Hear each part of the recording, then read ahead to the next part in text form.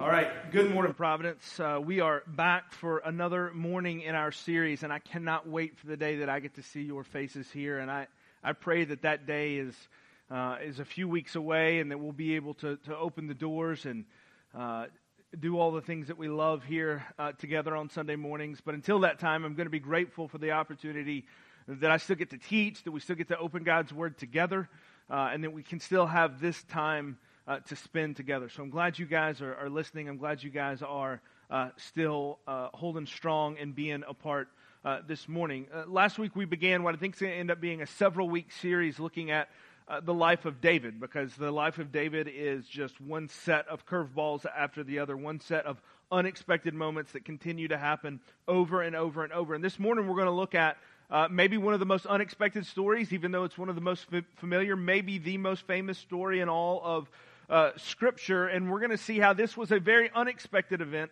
in the life of David, at least unexpected to everyone that was watching and that was a part of it at one point, but I don't think it was really all that unexpected for David. I think for David, this went exactly according to the script he thought it was going to. We're going to look at David and Goliath. So we're going to be in 1 Samuel chapter 17. 1 Samuel chapter 17. And while you guys find your place there, I wonder if you guys have found yourself doing something over the last couple of weeks, the last couple of months, that you really don't do all that often. And now that you've had a chance, at least for some of us, for some of you, to sit, to step back just a little bit, maybe you've had a chance to do a few things that you normally wouldn't do. Maybe for some of you, you've been cleaning more. Maybe some of you guys have worked 75 puzzles over the last 6 weeks, and I don't get that. I don't really understand that one. But if that's your thing and you like the puzzles, then that's great. Maybe you've fixed the squeaky door that your wife's been nagging about, or you fixed that leaky toilet. I don't know what you've been doing, but we found ourselves doing things that we maybe wouldn't do. Maybe that's out of boredom, or maybe that's some sense of nostalgia. I don't know, but Emily has always been fond of looking back on like family photo albums, looking back at pictures. She spent tons of time creating the slick photo books that we have now, instead of the old school like yellowed pictures behind the cellophane or whatever. She's got all kinds of these books, and over the last couple of weeks, Abby has started getting some of those out, started looking back and reminiscing on when her and Isaiah got along and when they were like good friends, and whenever she thought Isaiah was cute instead of annoying. And so she's been looking at those, and we've been looking at those kind of old pictures and looking through those. And at some point when you start looking through those, you start remembering certain things, and you start kind of taking yourself back in time. And, you know, the saying goes that a picture's worth 1,000 words. And in this context, when you're looking back on family photos, there's some really great things that you find in there. Some things that you can see, some memories that bring back, maybe some people that aren't with us anymore. You're able to look back and remember them. You're able to remember maybe a time when your kids were a certain age, and you're like, man, that part had just somehow disappeared from my memory. I don't understand why. And you're able to kind of remember those things. And a picture can do a lot, and it's really, really helpful. And in this context, a snapshot is a good thing. But a picture, as great as it is also a very limited thing. A picture doesn't tell you the whole story. It just gives you a glimpse into a moment of time. And it can tell you a lot, and it can do a lot for you. But it doesn't tell you everything. There's only so much. And so I asked my parents yesterday if they could send some pictures of me from whenever I was a kid that could kind of illustrate this point. So go ahead and put some of those pictures up there. We'll start with the first one. And hopefully you guys are able to see this at home, and this is coming through correctly. This is me when I was still cute. And had not reached awkward Tony stage. This is still cute Tony stage, at least by my judgment. I asked them to send me these pictures first, and like all the pictures they sent me first was like, I'm not putting those on screen because that was definitely awkward Tony. So I said, send me some cute ones, which my mom said, I don't know if we have any of those. That was my own mom that said that. But anyways, they managed to find some of these. And so here's this one. I don't know how old I am in this picture, 8, 9, 10, something like that. Clearly this is a birthday party, and I'm being a little bit shy for the picture, but I'm holding my cake up and ready to dig in. Now, this can tell me some. I probably know where this was taken. I probably know generally who was there in the room when this was taken. I can get a sense of the time frame and kind of what was going on then. So I can get a little bit of the story because I know the background, but I can't tell you everything that happened. I don't know what we had to eat that day. I don't know what I got for my birthday that year. I don't know what happened, a couple of days after this. I just kind of know that moment, that snapshot. And we can kind of keep going through these. Go ahead and go to the next picture. So the next picture, this is me whenever I was a little bit older, and apparently I was working on a mullet. I didn't know that I ever had that phase, but apparently I did, and one was coming on there. And so this is a good thing to be able to remember. I don't know where that was taken. I don't know anything about that picture, other than the fact that I had longer hair than I thought I did, and was working on a solid hairdo there. So that's all I can tell you about that picture. It's very limited in what it can do. All right, let's keep on going. This picture here is me with my sister. I bet my sister didn't know that this was going to show up on the internet today. But this is us together. I've got a solid tan line, which I've really had my whole life. I think that's probably from playing baseball there. And outside of that, I can tell you where that was taken. And I can tell you, like I said, that's my sister that's there with me. We got the solid brown 80s carpet and the brown drapes behind it. So I can tell you that's going on there. But again, outside of that, I don't know anything else about this. I don't know when it was. I don't know. I know that I had an awesome choice of shorts that I was rolling with. And outside of that, I don't know. I don't know a lot about this picture. It tells me a piece of the picture, but not the full picture. Just one more, I think, that we got. All right, so this is some sports pictures. I was playing football, a little bit younger, a little bit older there, starting to enter awkward Tony stage, and with the glasses there for baseball. I can tell you probably who was on those teams. I can probably tell you who was there for picture day, at least several. Some of my good friends from when I was younger. I can tell you a little bit about those teams. I can tell you a little bit about how some of those seasons went. I can tell you how much fun I had or didn't have. I can tell you a little bit more about those by the context of the season, but that's really about it. I can't tell you more than that. There's a limit to the snapshot. So I think I've made my point here that I'm trying to get across. There's just a limit to what you can do with photos. There's a limit to what you can do with a snapshot. As great as they are, they can only do so much. They capture a moment in time. A few years back, Apple added a feature to their iPhones where you could do live photos, and it kind of gave you a second or two before the picture, a second or two after the picture, and you could kind of move the picture around, and you could kind of pick the perfect moment whenever the kid was actually looking at the camera instead of the normal shot that you got. So it helped a little bit. It also would have a little sound with it, and so it could give you a little context, a second and a half on either side of the photo. It can give you a little bit more context. It can tell you if the wind was blowing. It can tell you if the child was running. It can tell you some of those things and give you a little more context. And so that was a little bit better, and that helps quite a bit. But it's still a limited thing. Now you can go to movies. Movies they go a lot further. They'll give you a snapshot of a story, but then they'll give you the backstory around it. They'll tell you how that moment came to be. They'll tell you what came before, what comes after, and they can build everything around that snapshot. So movies really expose a much richer explanation of what's happening. It gives you more context than a snapshot, and even more context than the live photo that Apple gives. But even movies are limited, because they still can't tell the full story. Because there's so much that goes into a moment that you can't even put on camera necessarily. There's just so much that goes into a moment. You can watch a war movie and you can get a sense of the story that you're following, but you don't know the backstory of how the war began. You don't know the backstory of what the generals were talking about that led to this moment that you're watching on the movie. You can see some, but you still don't see the whole picture. And so what I want to draw out is that as hard as it may be for us, it's important that we know as much of the full story of a moment as we can. Even if it takes hours or days or years to know the full story, the more of the story you know, the richer the snapshot will be. And I hope that makes sense. And it's important for us to work hard to know our stories.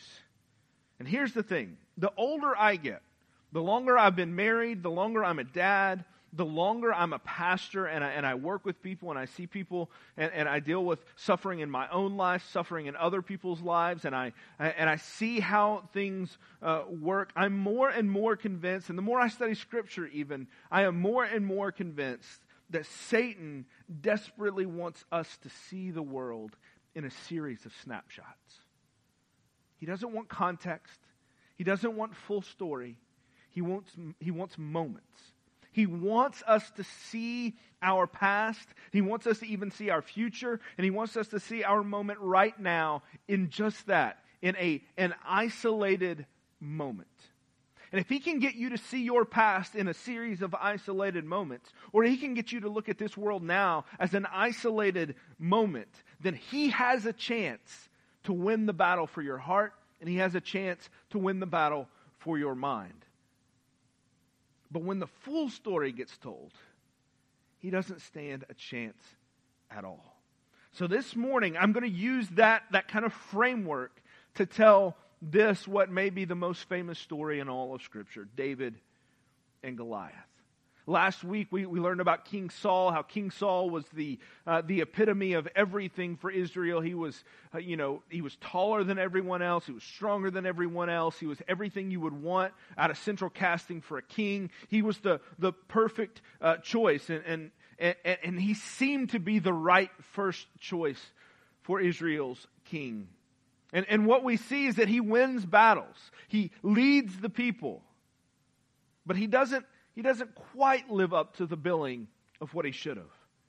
Because he wins the battle, but then he begins to kind of fudge the rules that God sets before him. You can read that earlier in 1 Samuel. He kind of wins it on his own terms, not the terms that God set for them. He wins battles, but he doesn't complete the task that God has given for him. He tries to cover for himself, and Samuel the priest will have none of it. It's part of what leads to the rebuke of Saul, the removal of his anointing as king, and the anointing that would then come to David. We saw this last week. And so as a result of Saul's disobedience, Samuel tells Saul, "You're not going to be king forever," and he becomes rejected. And that's what we saw last week. And that's where our snapshot begins to develop in 1 Samuel chapter 17, verse 4 is where we're going to start. And this great king, bigger and stronger than anyone in Israel, is terrified of something. He's terrified of something even bigger and even greater than him. He's terrified of this guy named Goliath. Goliath is the champion of the Philistine people. He is the one that kind of goes out before them, kind of their representative of war. And he comes out and he says, "If you can beat me, you can have the rest of us, but you can't beat me." And he does this over and over and over. Let's read this in verse 4. I think it's worth reading here in 1 Samuel 17, verse 4. "And there came out from the camp of the Philistines a champion named Goliath of Gath, whose height was 6 cubits and a span. He had a helmet of bronze on his head, and he was armed with a coat of mail, and the weight of his coat was 5,000 shekels of bronze. And he had bronze armor on his legs, and a javelin of bronze slung between his shoulders. The shaft of his spear was like a weaver's beam, and his spear's head weighed 600 shekels of iron. And his shield bearer went before him. And he stood and he shouted to the ranks of Israel, 'Why have you come out to draw up for battle? Am I not a Philistine, and are you not servants of Saul? Choose a man for yourselves. Let him come down to me. If he is able to fight with me and kill me, then we will be your servants. But if I prevail against him and kill him, then you will be our servants and serve us.' And the Philistine said, 'I defy the ranks of Israel this day. Give me a man that we might fight together. Man, that's intense. That is some epic smack talk there that Goliath brings out there. He says, bring me your best and I will kill him. Nobody can hold a candle to me. I will stand here until you bring a challenger to me, and you won't, because he will lose. Bring it on, Israel. And he does this day after day after day, week after week after week. He comes out and he says, come on guys, let's go. This Goliath is mammoth. I don't think we fully understand just how big he was. The best we can gather by what's listed here is he was probably 9 foot 9 inches tall. 9'9". He doesn't even have to jump to hit his head on the rim. He's just got to kind of like look up. Kentucky would pay a ton for a player like that. And that's just kind of the way they roll. They would love to have him. He's strong. His armor weighs more than most of the Israelites that he would taunt. And he is their champion. A champion is this picture of this guy that would kind of go forward and be the representative for the Philistine people. And they had full confidence in their champion. They're like, yeah, absolutely, Goliath, you go. Because you got a better chance of whipping whatever guy they bring than we do if we all fight. So that's a deal I'm willing to make. Goliath, you win, then we win. That's the way it's going to roll. And so who's Israel's champion? Well, by all accounts, it should be Saul. Saul should be the guy that goes forward. That's, after all, why he was chosen as king, because he should be able to win battles like this. But where is the biggest, the strongest, the best that Israel has to offer? He's over in the corner, cowering, scared to death of this guy, Goliath. Goliath didn't just intimidate the people of Israel. He taunted them. He stood up to the nation of Israel, this nation that was supposed to be relying on God, and says, you can't touch me. He taunted them. Didn't matter who their God was, because he was Goliath. He defied the armies of Israel. He blasphemed their God, and he did it laughing in their face. This was Goliath. This is the first snapshot I want you to see today. The first picture that we're given. And it is the snapshot that rules so many of our lives. You know, if a picture's worth 1,000 words, what this one says is, run away, be afraid. You're going to lose. You're going to fail. It says problems are much bigger than your ability to solve them. It says don't even try, just quit. It says you should probably live your life in constant fear. Now, I don't know what that looks like for you. It probably doesn't look like a 9 foot 9 inch giant in front of you. But it probably looks like something even bigger. Maybe it is fear. Maybe it's anxiety. Maybe it's finances. Maybe it's health. Maybe it's a marriage. Maybe it's your kids. Maybe it's your job. Maybe it's your boss. Maybe it's this virus. Maybe it's, you fill in the blank. What is it for you that kind of stands in opposition of you, towering over you? What is it that does that for you? What is it that comes before you that taunts you and that says, you can't beat me? What is that thing for you? Or what are those things for you?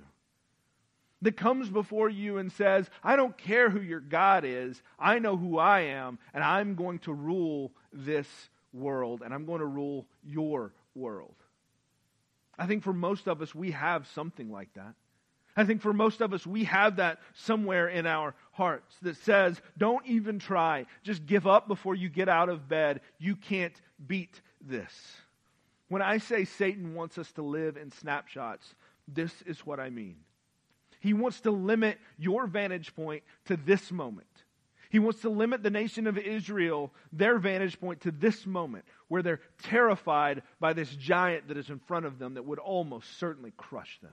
And he wants you to live in the same place where this giant sits in front of you and would almost certainly crush you, where you left on your own.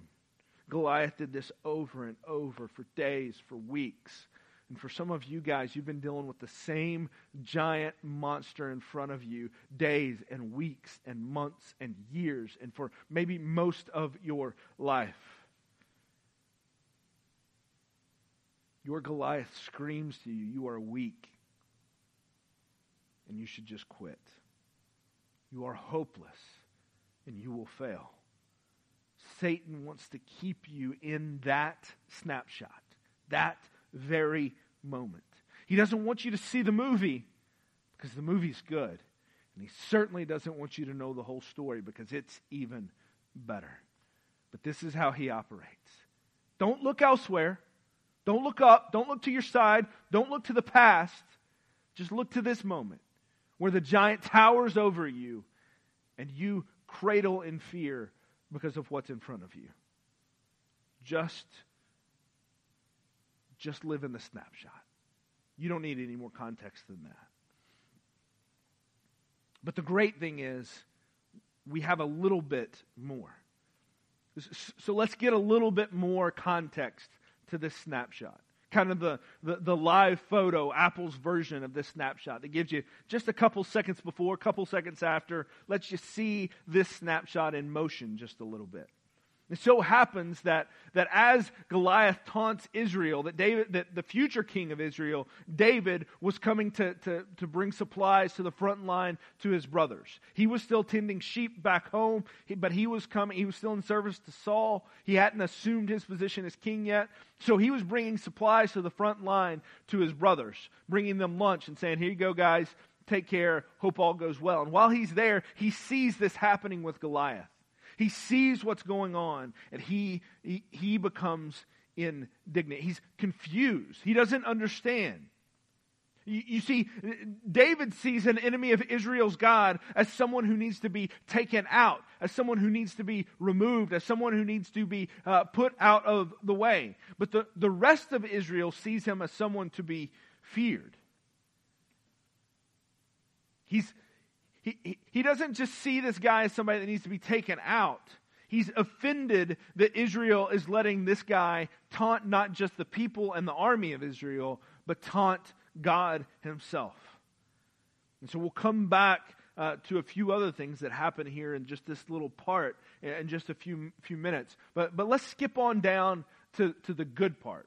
So David's mad. He's indignant. He says, this shouldn't be happening. I'm going to do something about it. So let's skip down to verse 41 of chapter 17. Verse 41 of chapter 17. The good part of this story. And the Philistine moved forward and came near to David with his shield bearer in front of him. So they're going to go at it. David accepts the challenge, and Saul says, go for it. Maybe Saul's just hoping that David will get killed. He says, go for it. And David comes forward. He says, let's fight. Verse 42, and when the Philistine looked down and saw David, he disdained him, for he was but a youth, ruddy and handsome in appearance. And the Philistine said to David, am I a dog that you come at me with sticks? Man, he's talking smack. And the Philistine cursed David by his gods. And the Philistine said to David, come to me, and I will give your flesh to the birds of the air and to the beasts of the field. I would love to see somebody like taunt LeBron with that in a game. I think that would be fantastic. Like, come on, let's go. I'm going to feed your flesh to the birds. That's what Goliath says to David. And then David said to the Philistine, you come to me with a sword and with a spear and with a javelin, but I come to you in the name of the Lord of hosts, the God of the armies of Israel, whom you have defied. This day the Lord will deliver you into my hand, and I will strike you down and cut off your head. This is good smack talk. I like it. They're going back and forth with one another. I can get behind this. I can watch this. This is entertaining. And I will give the dead bodies of the host of the Philistines this day to the birds of the air and the wild beasts of the earth, that all the earth may know that there is a God in Israel, and that all this assembly may know that the Lord saves, not with sword and spear, for the battle is the Lord's, and he will give you into our hand.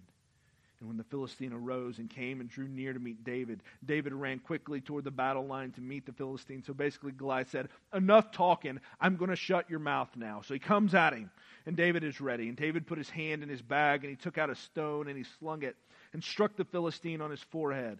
And the stone sank into his forehead, and he fell on his face to the ground. So David prevailed over the Philistine with a sling and with a stone, and he struck the Philistine and killed him. There was no sword in the hand of David. Then David ran and stood over the Philistine and took his own sword, and he drew it out of his sheath, took Goliath's own sword, took it out of the sheath, killed him, and cut off his head with it. When the Philistines saw that their champion was dead, they fled. I bet they did. That would have been terrifying for them, that David, this little kid, would come up and take out Goliath's own sword and finish him. That story is powerful. That is entertaining as can be. It is a great story. And of course, the hero wins. Our hero wins. Goliath goes down. Woohoo! We're celebrating. We're excited. It is a powerful picture. And this is snapshot number 2. But here's the twist. Satan's totally okay with you seeing this snapshot too. He'd rather you live in number 1, but he's really okay with you living in number 2. He's totally okay with both of them. And let me tell you why. You see, if we just see this snapshot, we can assume that David beats Goliath because David is brave, because David is really good with long-range weapons, and because he didn't have to do hand-to-hand combat with Goliath. So congrats to you, David. You are smarter and you are brave. And we can put it all on David, and we can say, well done, David. And the message that we can receive from that snapshot, if that's all we see, is we need to be brave like David. We need to be smart like David. We need to not be afraid like David. And the message that we can give from that is, go be brave, go fight fear. Take down the Goliath in your life. Whatever that Goliath is, just take it down. Go be brave. And can I tell you, Satan is totally okay if you go do that. He's totally on board with that. If you want to go fight in your own power, that's fine with him. That snapshot works too. Snapshot 1, snapshot 2, limited to all you can see in that moment. Satan's okay with both of them. He's all right with you being completely defeated, and he's all right with you being victorious so long as you're victorious in your own strength. Both are okay. So where do you sit this morning? Do you sit there defeated this morning? Or do you sit there feeling pretty good? Feeling like you're weathering this thing. You're moving through this thing. You can see how life's going to be good, going to be rolling once you get going again. You got your stimulus check, so you're doing all right. Where are you at? You feel like you're killing it? You feel like you're doing it great? And you feel like, you know what? I'm doing this great because I'm pretty great. Because I'm smart. Because I'm not living in fear. You know, that can be one of the things that can happen right now with all this virus stuff. We can be like, I'm not afraid, so I'm better than you. Well, you know what? That's not particularly helpful either. You know what? Maybe you're not afraid. That's great. That's fine. Maybe you are. I'm not sure where you sit this morning, but Satan's totally okay with either one of them. He's all right with you totally feeling full of yourself, and he's all right totally for you being completely defeated and emptying yourself too. Both are completely okay. Whatever he can do to get you to focus on the snapshot is to his advantage. To just know the picture. He's fine with that. Both of these pictures, though, if all you see is the picture, can tell really ugly lies. Because both pictures don't tell the full story. The full story, the movie version, is so much better. So let's get a little bit of a fuller context, kind of like the backstory to the snapshots for the movie. After David had seen Goliath taunt Israel, he knew he had to step in. Not because he was brave, but because of something so much bigger than him. Because God is going to be faithful. So now let's read 33 through 37. So back up just a little bit. 1 Samuel 17, verse 33. And Saul said to David had gone to Saul saying, hey, will you let me go fight this guy? And Saul said to David, you are not able to go against this Philistine to fight with him. You are but a youth, and he has been a man of war from his youth. So you don't have a chance, David. Don't do it. But David said to Saul, your servant used to keep sheep for his father. And when there came a lion or a bear and took a lamb from the flock, I went after him, and I struck him, and I delivered it out of his mouth. And if he arose against me, I caught him by his beard, and I struck him, and I killed him. Your servant has struck down both lions and bears, and this uncircumcised Philistine shall be like one of them, for he has defied the armies of the living God. And David said, the Lord who delivered me from the paw of the lion and from the paw of the bear will deliver me from the hand of this Philistine. And Saul said to David, go, and the Lord be with you. So David comes to Saul, and this is where the story is really good. He says, the same God that delivered me from the lions and let me kill the lions, the same God that came with me whenever I killed the bears, that same God then is the same God today. And David doesn't say, I'm going to kill David because I am strong enough to kill a lion, or I'm going to kill Goliath because I'm strong enough to kill a lion. I'm going to kill Goliath because I'm strong enough to kill a bear. He doesn't say that. He says, I'm going to kill Goliath because God was faithful then, and God's going to be faithful in the future. I trust what God's going to do. I have no doubt that God will take care of me. He doesn't say, I'm brave, I'm strong, I'm smarter, I'm better. He says, God is bigger, God is stronger, God is faithful, and that is who I will trust. Friend, for you this morning, I urge you to look to David as an example, not because of his bravery, not because of his cunning or his smarts or his strategy. I urge you to look to David because of his humility, because he didn't say he was great. He said God was great and God would take care of Goliath. That is the fuller movie that you get to see. You are the chief enemy of yourself. Do not trust yourself in this battle. Trust God in this battle. Whatever that Goliath is that stands before you, whatever that thing is before you, trust God in that, and you rely on Him, and He will be faithful. And you say, well, I understand that, but I've not killed any lions. In fact, I can look back in my past, and what I can see is lions have devoured me at every turn. I've not killed any bears. I've not come anywhere close to that. I get tripped up whenever my kids are having a bad morning, and that ruins my whole day. That's not a lion. That's like a tiny little thing. When I have a bad hair day, I'm off the rails. Like I can't even fathom killing a lion. It's fine. You don't have to go back to killing a lion. You don't have to go back to killing a bear. All you've got to do is you've got to go back to Scripture.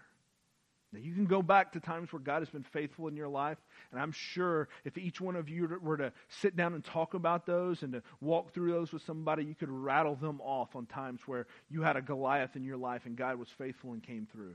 But even if you can't seem to find any of those things, but I'm convinced you can, but even if you can't, this is where it pays off to get an even fuller picture, an even bigger picture than the movie scene. You see, the movie tells the full story of why David beats Goliath. And that's good. But what I want you to know is the full story. And that's even better. I mean, the movie's good. It was entertaining. The hero won. I like that. The hero won because he trusted God. I like that even more. But man, the story gets even better. God is all about showing up for you so long as you are dependent on Him. That is what God is working towards in your life. Is to get you to trust Him and to see how He has been faithful. David shows complete faith in God, takes on Goliath, delivers the nation of Israel from this intimidation, this bullying, and this virtual captivity. But this is where the story gets even better and the fuller story gets told. This goes from being the movie to the greatest story that has ever been told. And this is what God wants us to see this morning. Satan works in snapshots. God works in the story of our lives, the story of His people, and the story that He has been writing even to this day. You see, the story of David and Goliath is a snapshot of an ever-unfolding story of God's redemption. This is the story He wants us to tell. Not how brave we are and how defeated we are, but how great He is and how much hope we have because of it. Look at what's going on here. The man of God, David, is taking on the enemy of God, Goliath, while drawing strength and faith from God. So let me say that again. The man of God is taking on the enemy of God while drawing strength and faith from God. He is defeating the enemy of God so that God's people would be liberated and they would be set free from God's enemy's tyranny. That's what's happening here. And this is exactly what Jesus did for us on the cross. Jesus took on Satan and sin, the enemy of God. He took them on in the strength and in God's sustaining power. He takes them on, He wins, He eliminates them, and He rises from the grave, the conquering Christ. And in doing so, He provides all those who will trust in Him with freedom from the tyranny of God's enemy. It's what David did in a small picture. It's what Jesus did in a massive, fuller picture. It's the story of redemption. It's the story of the Bible. Colossians chapter 2 gives us the even bigger story. So we've started with a couple of snapshots. We've expanded a little bit to the live photo. We've expanded a little bit more to the full movie. And every time we expand, we see a little bit fuller picture of how great God is.